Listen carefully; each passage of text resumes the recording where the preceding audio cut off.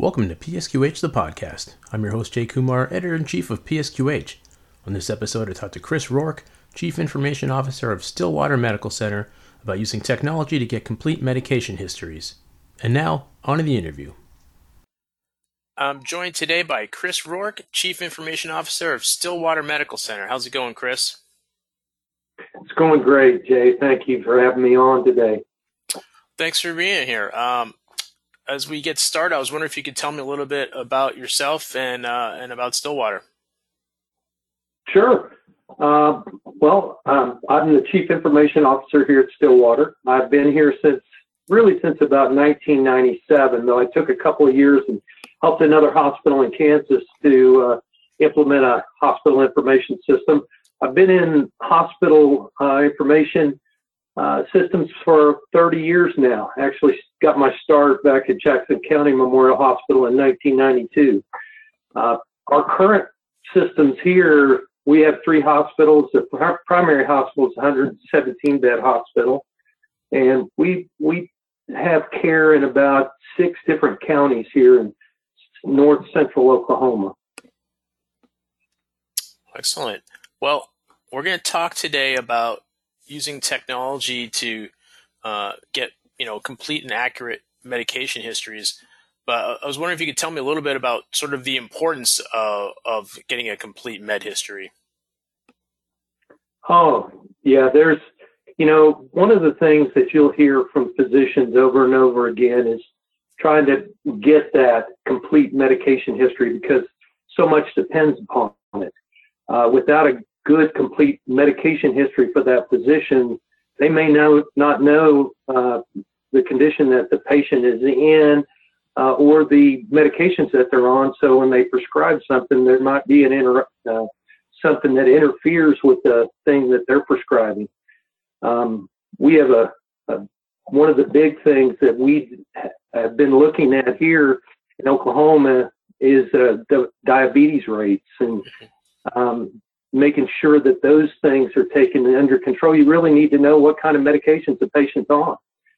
One of the issues that I think all hospitals and health systems have, especially if they don't have a single system that they're working out of, is how to keep those medication histories in compliance with one another so that patient goes into an ambulatory setting and the doctor orders a new medication. How do you make sure that the people over in the acute setting actually know that they're on that drug?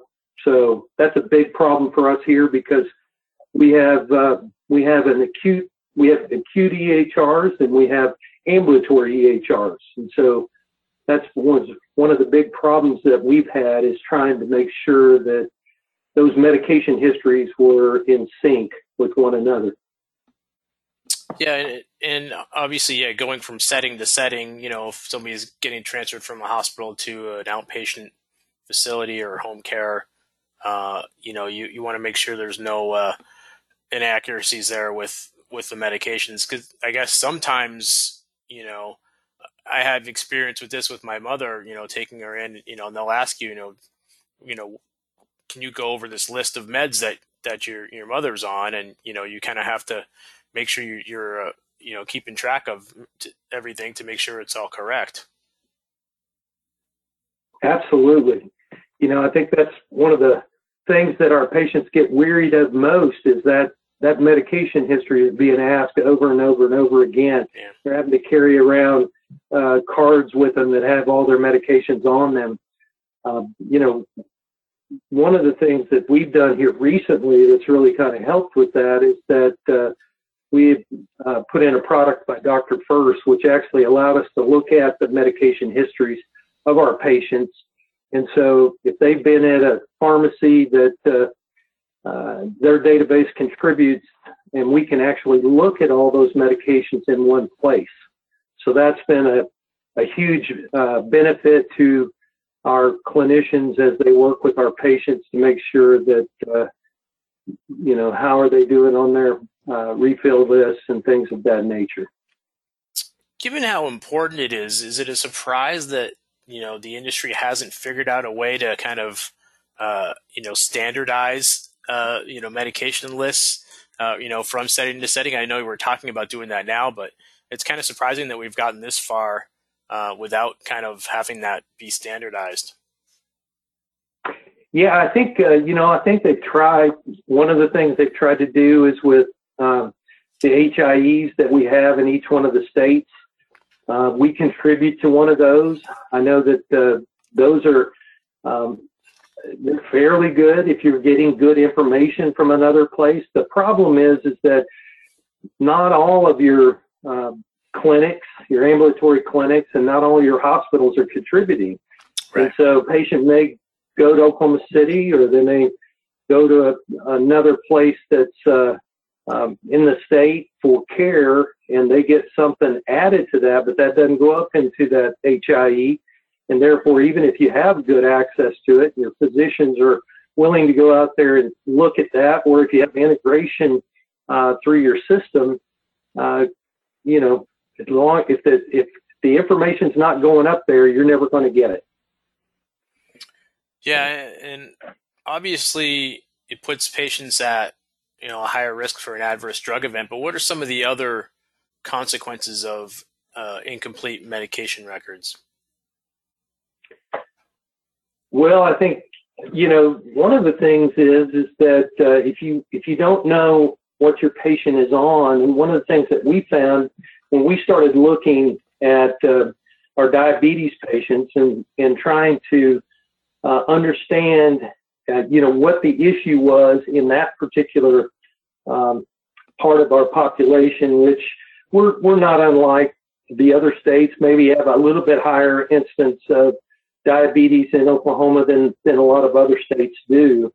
But one of the things that we were able to do is we were able to look at, we knew that there was an issue just based upon a baseline of our hemoglobin A1C lab levels. And so we were able to say, hey, let's take a look at that. And what's the cause of that? And what we found was, that a lot of it was an abandonment rate from our patients not taking their medications. And a lot of that has to do with cost. And so we felt like, one of the things that we needed to do is make sure that our patients realize that, hey, we're taking a look at this because we want to help them find best costs available, and also to make sure that we were doing everything we could to ensure that they were taking their medication when they were supposed to. So,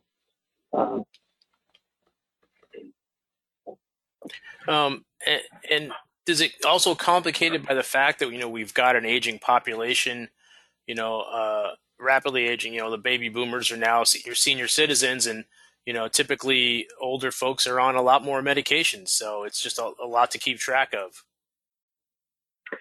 Absolutely. As patients get older, there's more of an instance of diabetes in that older population. And so, again, older populations sometimes are on fixed incomes and have potentially less availability to get out and get their medication. So that was another one that we looked at. And one of the things that we used, the product from Dr. First that we used was it was the medication history PRM, which the PRM was the population risk management piece that they had. What that allowed us to do is kind of look at those populations and see who in those populations wasn't adhering to their medications. And that allowed us to call them. We have a care management team. Elizabeth Wilborn, who heads that up, really did a great job in that study and was able to, they were able to go out, find patients that weren't filling their meds on an appropriate basis, and we were able to kind of help them with some other products that Dr. First had. One of them was called RX Inform, and what that product actually did was, if the patient listed their cell phone and in the registration, whether they were at the clinic or they were in our hospital, that particular product would actually send them a text message And if they clicked on that text message for that drug, it would actually go out there and give them a coupon to be able to purchase that drug at a discount. So, you know, that was another great thing that we were able to do, and I think that's been a huge success with our patient population. Nice. So how can technology help improve this situation? Well, I think one of the ways that it can do that is that it has the ability to reach out into those drug programs that are out there, like eScripts and different things, be able to pull down the medications that patients are on, and it gives you a lot broader base. So instead of just looking at the things that your patient has come in and that you put into your EHR, now you're looking at that patient, let's say, went on vacation to Florida and they had something filled there, and it could actually fill that medication in as well, which, you know, ultimately that's going to save your patient. So yeah, technology is huge in that area.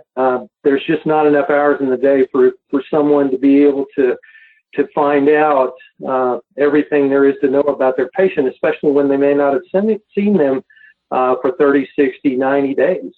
So, or especially the last couple of years where, you know, people maybe haven't been going in, or, you know, obviously because of COVID, and, you know, maybe appointments have been skipped or spaced out. I imagine that makes things even harder to track down. Yes, COVID really has made it much more difficult. Patients certainly didn't come in as much, but if you look at some of the technology advances that really helped during the COVID time, I mean, we really pushed forward our abilities on telehealth. And so telehealth was another great way that technology kind of stepped in, filled that gap, so that we could actually take care of patients without potentially putting them at risk by getting out into maybe a high spread time period with COVID. Mm-hmm. So, and so now you mentioned earlier that you had kind of done a project to improve medication adherence for diabetes patients. Can you talk a little bit more about that and how that worked out?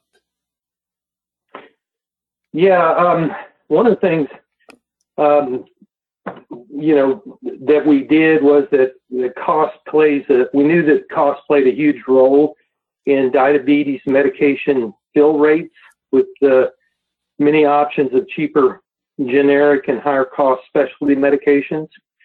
And our care managers were very conscious of that.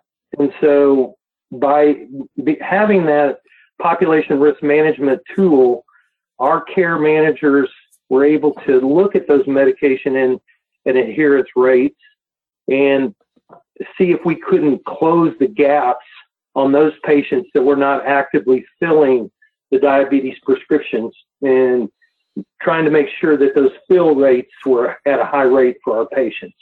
And that's something that we actually did. You know, one of the things that that Elizabeth Wilburn had said was that that if patients don't take their diabetes medication as prescribed, and if they're not getting it filled, then they're probably not taking it. Mm-hmm.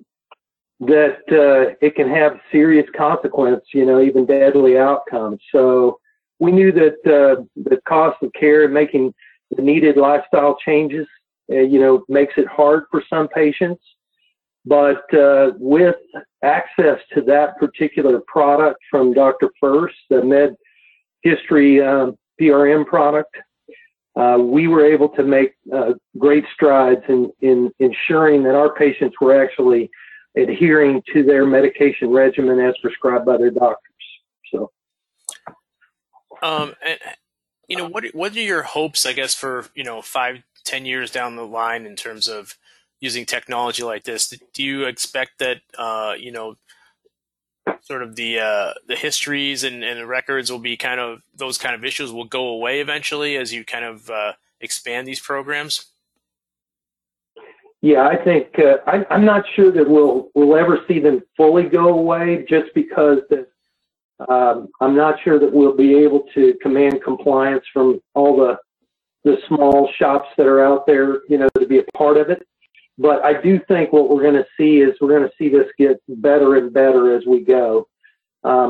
It's really indicative of the way that, healthcare has made that change and that commitment to putting some things in place so that we can take better care of our patients, and so that the information that we're gathering on our patients can be shared to a larger audience than just those in our local communities. And so I think we're seeing that. Seen that with the HIEs. We're seeing that as we've got some single source systems that actually sharing that information out. There are some standards that are out there for sharing information. All of this is really works together to try to bring that information back to everyone else, do it in a standardized way so that we can all see what those patients have. It just, especially, we're in a college community, and so as we have people in from different states and that type of thing, some of those folks end up at our healthcare facilities, and so we want to be able to take the best care we possibly can of them. And one of the ways that we do that is to be able to be a part of those things that actually allow us to share information from other organizations so that we can have a full history on our patients.